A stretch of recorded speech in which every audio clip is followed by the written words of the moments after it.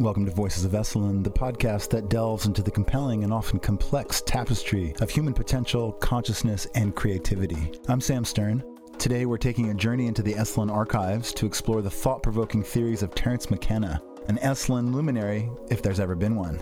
McKenna is a thinker who's had a profound impact on culture, particularly regarding our understanding of altered states of consciousness.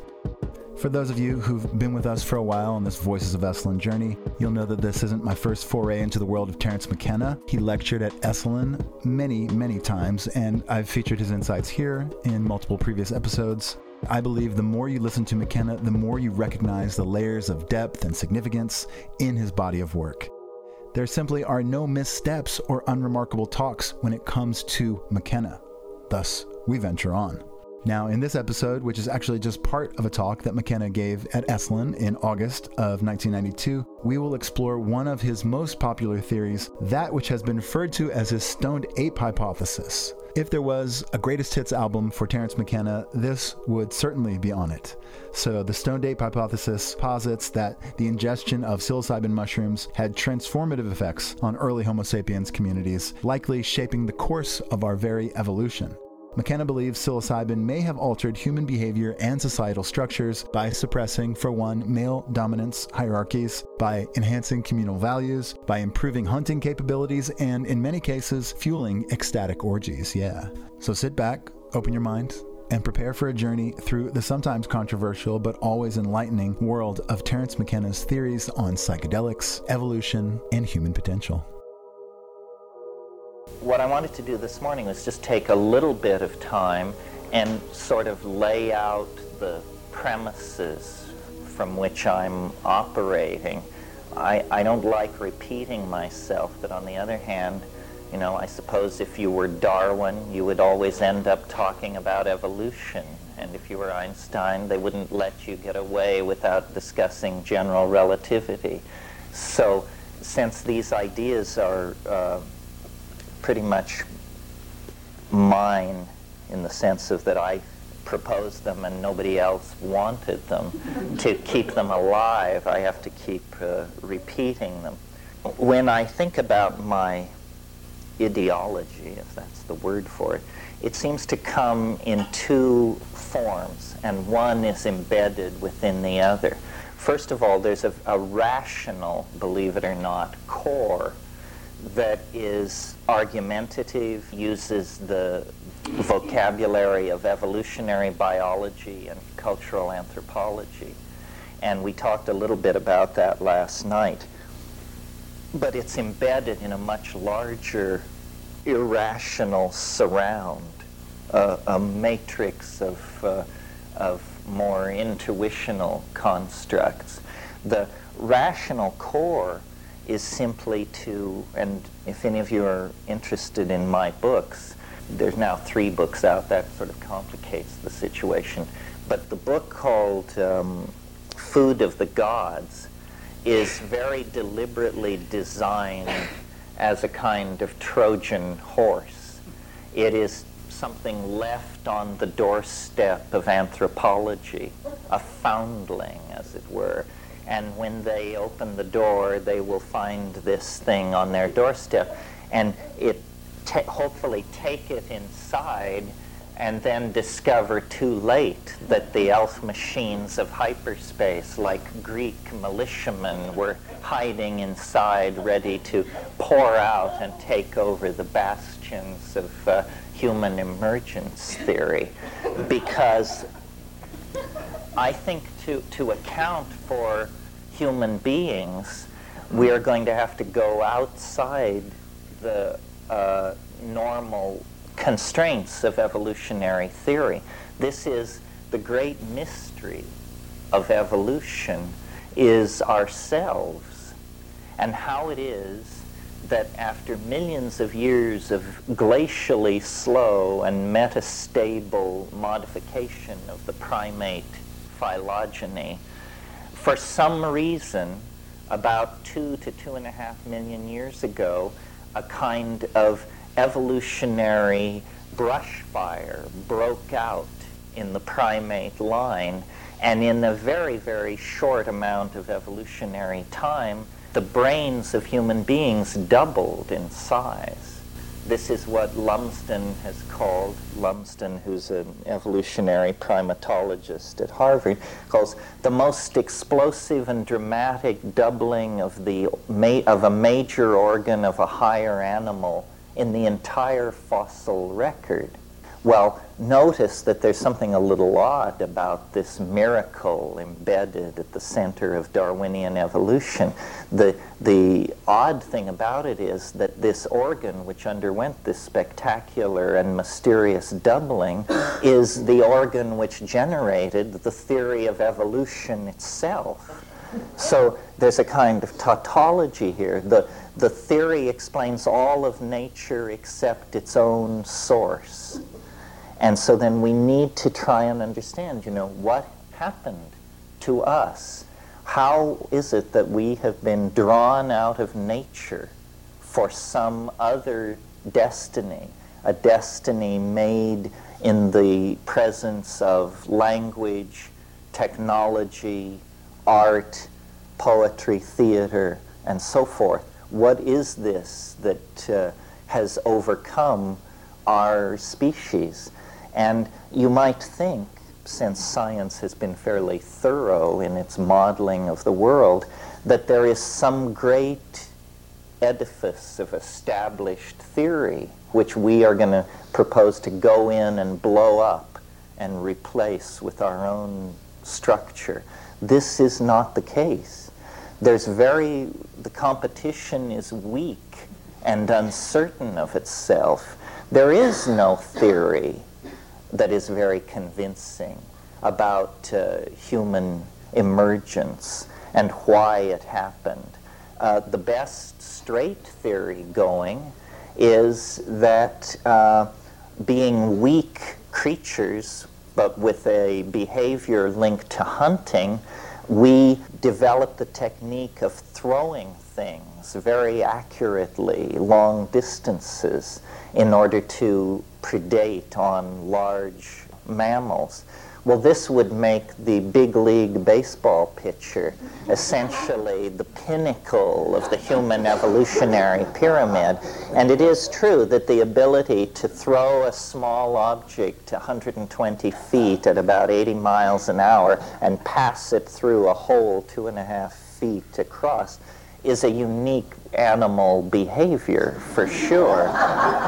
But it doesn't look to me like it opens the straight path to Milton, Van Morrison, Frank Lloyd Wright, and I don't know what, Bette Midler or something. There's something missing in there. I think that the great unexamined factor in human evolution is diet, and that this is a broader argument than the hallucinogens that we're talking about. This is something evolutionary biologists need to take to heart. You see, if you study evolution, they will tell you that evolution is caused by mutation meeting random natural selection. Random mutation meets natural selection. And when you ask, where does this mutation come from, they will tell you, well, it's largely driven by cosmic radiation, hard radiation striking the germ cells of an organism, can alter chromosomes and present new combinations for natural selection. This is actually a very simplified version of what is going on. It is true that ambient cosmic radiation is inputting into the evolutionary process, but really it is simply representative of stress. And stress is what causes mutation. And it need not be hard radiation in the form of cosmic rays. It can be toxins in the environment, such as artificial toxins, such as PCBs and DDT and these kinds of things. But it can also be environmental stress. And what interests me is the effect of reformulations of nutritional habits. You see, what has happened to us is, like all animal species, we tended to evolve toward the occupation of a niche. In the case of the higher primates, it was an arboreal niche in the canopies of climaxed rainforests in the tropics. And we primates occupied these kinds of niches as early as 15 to 20 million years ago, even earlier in some cases. And there it would have tended to stabilize were it not for the climatological dynamics of the planet. About 2 million years ago, these unbroken rainforest ecosystems in the tropics, especially in Africa, began to come under pressure from retraction of rainfall levels, and grasslands began to form, especially in the part of Africa which is now the Saharan desert. You all know about the Sahel and the ebb and flow of the zone of habitability in the southern Sahara. Well, this has been going on for 1 million years or more, the progressive drying of the Sahara Desert. When our remote canopy living ancestors became subject to this environmental pressure, they began exploring a new set of behaviors and adaptations that were involved with forays down onto the new environment of the grasslands. This promoted bipedalism. Binocular vision was probably already highly evolved because we see it in canopy-dwelling monkeys, and so was a complex set of pack signaling behaviors, not language, not even proto-language, but an advanced system of signaling. Well, when we descended then onto the grasslands, this was largely in response to nutritional pressure, and it was at this time that we began to experiment with an omnivorous diet, the point in time in which we ceased to be fruitarian, insectivore type creatures and began to experiment with small animal kills, and possibly also the cooking of food, because cooking is a strategy for chemically degrading toxin into more digestible forms. Well, if you know anything about animal behavior, most animals tend to specialize their diet very, very specifically in the case of insects and birds. This is, you would think that this is a counterintuitional strategy. You would think that an animal that could accept many kinds of foods would have a better survival chance than one with a narrow food specialization. Why then do animals specialize their diets?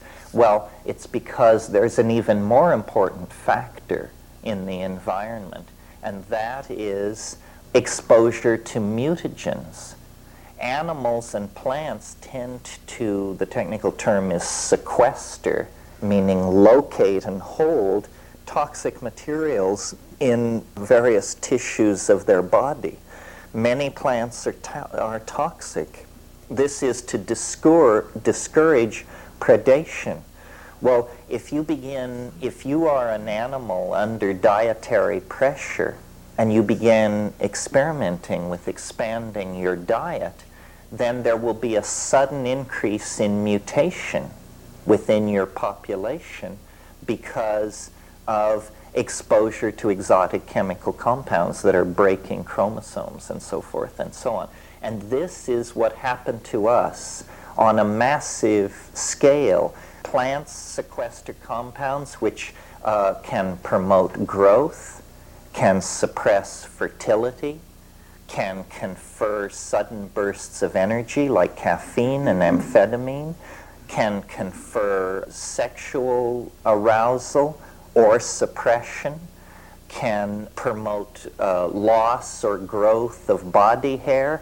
I mean, there are a whole number of parameters that will be affected by the foods that an animal is accepting. And among these, and to my mind requiring focus if we're going to understand what happened to us evolutionarily, are hallucinogenic plants. When our remote ancestors descended onto the African veldt, what they encountered was a situation in which large ungulate mammals were evolving. Primitive cattle, antelope, bison-like creatures. This was the typical style of the African veldt of 1.5 million to 2 million years ago.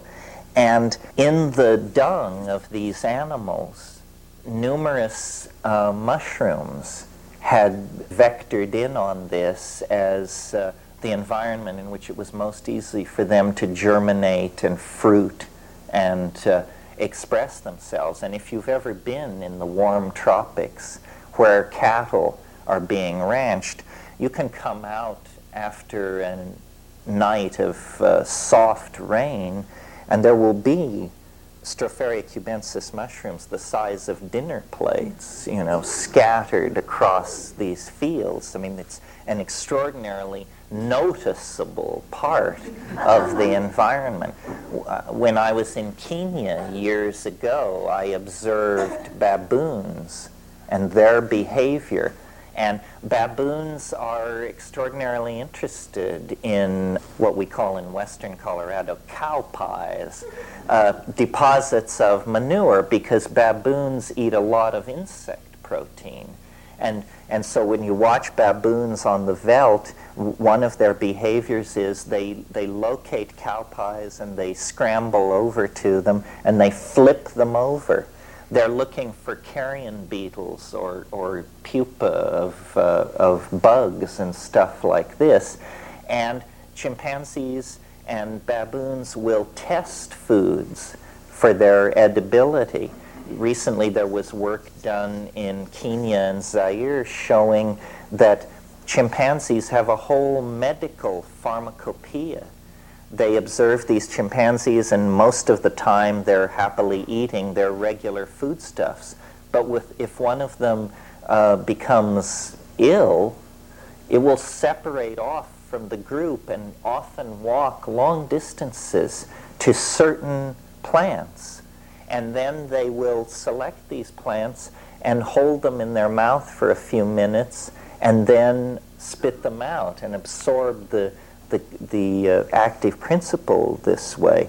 Well, this shows, that there was medicine before there was human cognition, in a sense. And you have to realize that we were evolving in this context, and certainly would have tested the psilocybin mushrooms for their food value in a situation where we were having a hard time getting 3 squares a day together. The question is, has there been research done giving psilocybin to primates to see how it affects their behavior?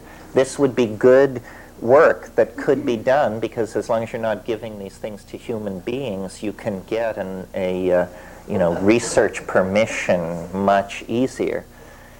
It would be important for my theory to do this kind of thing. My notion of how we went from being an advanced primate to being a fully formed human being involves psilocybin in 3 distinct stages. And it not only offers an explanation for how we emerged into consciousness, but it also offers a model for how we could have then lost a significant portion of that consciousness through submission to the process of historicity, which I talked about last night. It's pretty simple and fairly easy to understand. It works like this. Psilocybin, accepted into the diet by a hunting and gathering primate, accepted just as one more root, nut, corm, or source of protein, at doses so low that you could not feel it. You would not have a feeling of being stoned or agitated. You would have no feeling at all. very low doses of psilocybin improve visual acuity.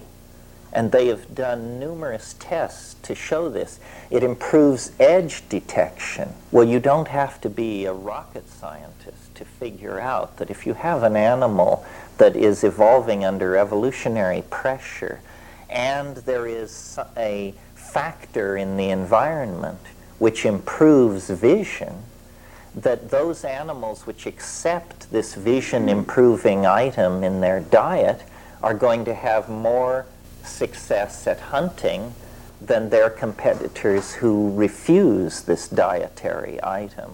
So in a sense, at this low level of dosage, the psilocybin acts like chemical binoculars, and the animals availing themselves of this technological enhancement of the hunting process, is essentially what it is, will be more successful hunters, hence have more protein for their children, hence their children will reach reproductive age in greater numbers, hence the non-psilocybin using members of the population will be bred out. And I think this probably happened. Now, at slightly higher levels, you get, and now we're talking the 2 to 3 gram level, or maybe for these early hominids and proto-hominids, a 1 to 3 gram level, because they probably were fairly gracile. They probably weighed between 90 and 120 pounds. They were more slight than we are. They, at intermediate dose levels, psilocybin, like all central nervous system stimulators, causes what's called arousal. And this, it has several components. Arousal is what you feel if you drink 2 double cappuccinos in short order. It's an inability to sit down. It's restlessness. It's, you want to get up and dance. You want to do something. You're fully alert. And in highly sexed animals like primates, it also means sexual arousal because it promotes erection in males. So what you have here then is the equivalent of an enzyme which is accelerating sexual activity among the population and causing more instances of what anthropologists call successful copulations. This means sexual encounters in which impregnation actually takes place. So this is a second factor promoting the outbreeding of the non-psilocybin using members of the population. From looking at thousands and thousands of psychedelic experiences, a few hundred of my own and then lots of other people's, what the generalization that emerges from looking at these, when you say what do psychedelics do that is true for all men, all women, all cultures, all times, all places, is it dissolves boundaries. It dissolves boundaries between people, between society and nature, between the shaman and the invisible dimensions in which he or she is trying to work. Well, this boundary dissolving in the presence of this arousal with its sexual component led very naturally to a style of orgy. And I talked a little bit about this last night, how the male dominance hierarchies established in the primates clear back to lemurs are disrupted by this dietary factor. You see, it's a behavioral disruption. The ordinary primate tendency is for the long-fanged, firm-muscled younger males to take control, and by coercion and the manipulation of pain and food sources and so forth, everybody is forced to fall into line. In the presence of this new dietary item encountered in the African veldt land, this tendency toward male dominance is dissolved. I imagine the style of mushroom using was lunar, and that probably what was happening was a religion, which started out as an intuition about cattle, coalesced into a kind of social symbiosis, because the cattle are the source of the mushroom.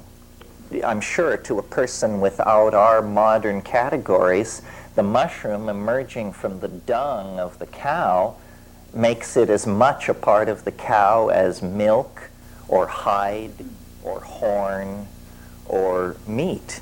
It's just part of the deal. Orgy is a social strategy for objectifying this feeling of boundary dissolution. And I think you cannot expect to get together a bunch of hungry, horny proto-hominids, give them a bunch of mushrooms under a full moon, and, in the absence of the fine moral precepts that we have evolved, I think they would just all jump each other's bones there in a heap. And the consequence of this are, first of all, boundary dissolution, a tendency for men not to control women, or for males not to control females, since we're not clear we've even reached the human stage at this level. And you see, the consequences of orgy are that men cannot trace lines of male paternity. Women know whose children are whose, because they see the child emerge from their body. But men do not have the focused notion of fatherhood that comes later. The children are our children. They belong to the group, and the loyalty of the males is toward the group. This promotes food sharing. It promotes sharing of sexual partners. It promotes community, in short. And I think that the high Paleolithic in Africa was characterized by a symbiotic relationship between human beings and cattle, the worship of a great goddess who was imaged as female, and she was a horned goddess because she was a goddess of cattle, and the style of worship was lunar, communal, and orgiastic. And the presence of psilocybin in such large amounts in this population suppressed the tendency to male dominance hierarchies, and for a long time, maybe 250,000 years, this symbiotic relationship was tightening. I mean, human beings were taking mushrooms long before cattle were domesticated, but slowly our fascination with mushrooms, cattle, and our need to predate on this source of protein brought us into closer and closer confluence until finally, about 25,000 years ago, true nomadic pastoralism emerged. The domestication of cattle, the maintenance of populations of cattle by human populations, and a style of yearly wandering.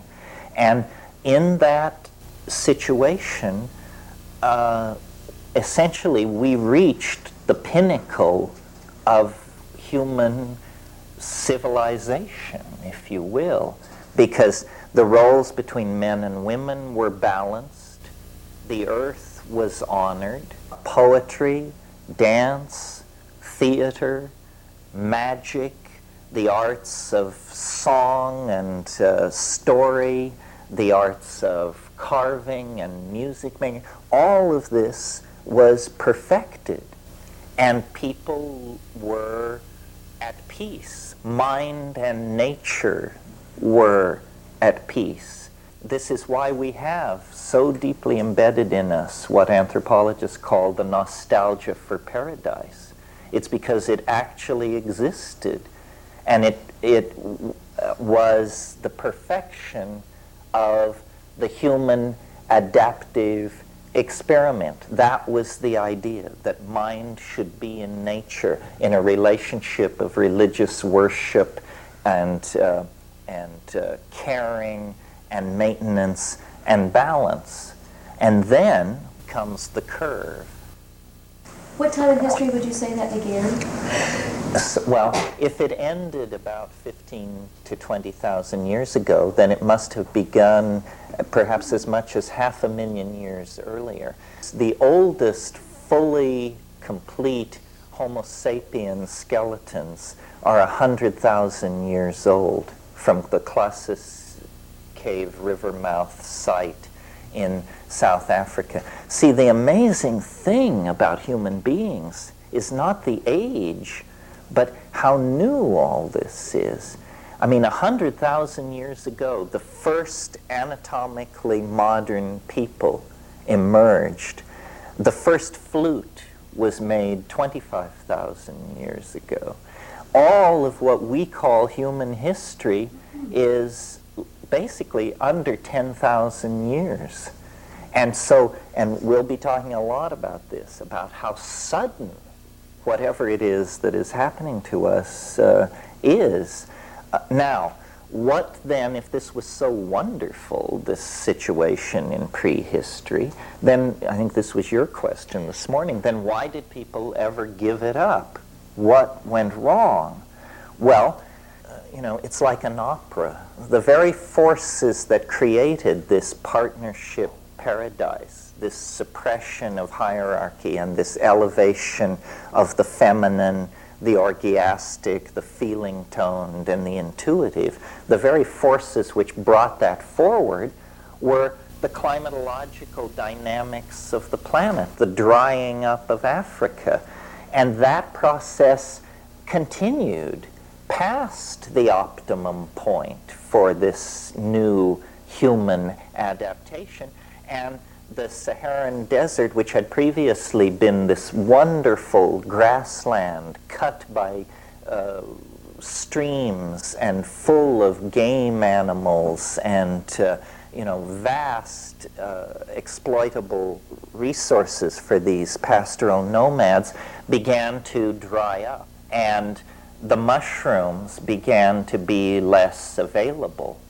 The places where I think this partnership Eden existed are today some of the most hellish places on the planet. I'm thinking of the Tesseli Plateau of southern Algeria, where there are actually rock carvings that are dated to 12 to 14,000 years ago that actually show human beings, shamans, with mushrooms sprouting out of their bodies and fists full of mushrooms. That area now looks like the Four Corners area of the United States. I mean, it is a badlands like nothing you've ever seen. So this process of desertification began to intensify. And as it intensified, the mushrooms became less and less plentiful, so that at first they were seasonal. Then they were only in the rain shadows of mountains. Meanwhile, the human population is responding to this evolving scarcity, which may have occurred over thousands of years, by creating the institution of shaman, so that only a restricted class of people can take the mushroom. They become essentially the professional go-betweens between the mystery and the people. And ultimately, things get so bad that the whole thing dies out, and it dies out around 14 to 12,000 years ago, at the very moment that agriculture is being born. Agriculture is a response to this same devolution of the quality of the environment. It's a strategy for getting food. Well, as I said last night, as the mushroom religion faded, these primate behaviors, which had been chemically suppressed for 500,000 years, let's say, lo and behold, when the psilocybin drained away, the same vicious, long-fanged monkey is revealed to be there. It was there all the time. But during the period of its suppression, altruism, community values, self-sacrifice, love, care for others, all of these human values evolved. So about 10 to 12,000 years ago, there was a tremendous hardening of the human world. It became ugly. The partnership society decayed. Men again emerged to dominate women. Now, an interesting thing drove this, and you can see it in the evolution of agriculture too. Men finally put it together that the sex act was linked to the fact of birth.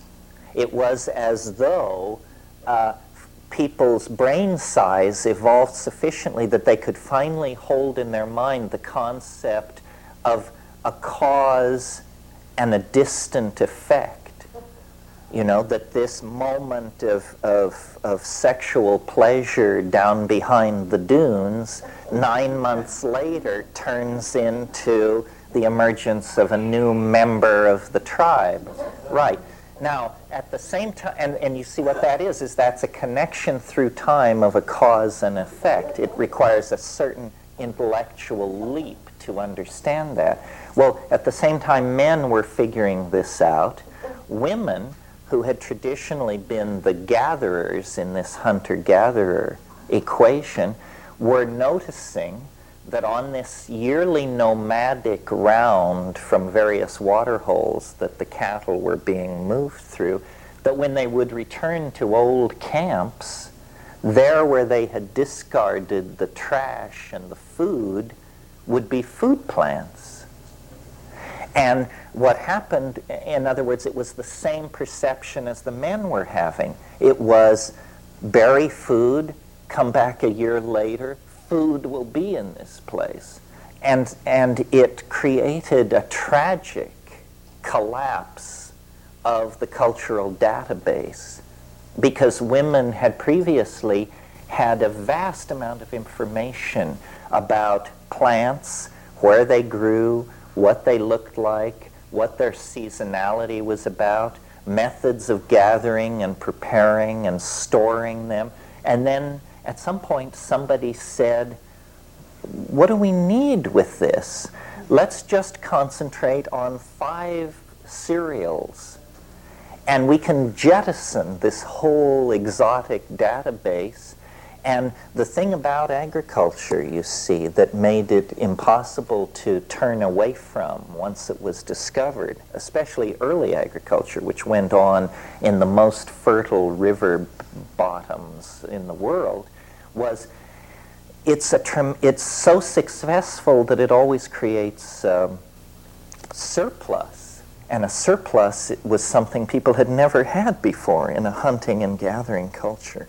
When you have surplus in a hunting and gathering culture, you have a party. When you have surplus in an agricultural culture, you build a grain storage tower to put your surplus in. You immediately establish the concept of haves and have-nots. Once you have a surplus, you must defend the surplus against the lazy people 2 hills over who didn't do like you did, and now they're there with their hand out, you know, and they're not part of your SIB group, and so they, you know, you have to reject them. So what agriculture meant was sedentary living. You cannot haul tons and tons of grain around if you're following cattle around. Instead, you say, we will live in this river valley. We will pen our cattle, and we will till our fields, and we will live in an entirely new way. And men were saying, oh yeah, and there's one more thing, this orgy business. We're going to legislate that out of existence, because I want to know who first of all, I want a woman or women, I want my women, and then from those women will come my children, and I will hunt for my children. And you get the earliest notion of focusing on the extended family rather than the tribe. It's a retraction of focus that waits until after the Industrial Revolution to get down to the one man, one woman, 2.2 children formulation, which is the most neurotic of all. Thanks so much for listening to Voices of Esalen. Today's show was produced in conjunction with Shira Levine. Our theme music is by Nico Holloman. Esalen Institute is a nonprofit organization dedicated to advancing human potential and promoting positive social change. Your support helps us to continue to offer transformative programs and retreats that promote personal growth and collective well-being. To learn more about Esalen and how you can support our mission, visit our website at esalen.org.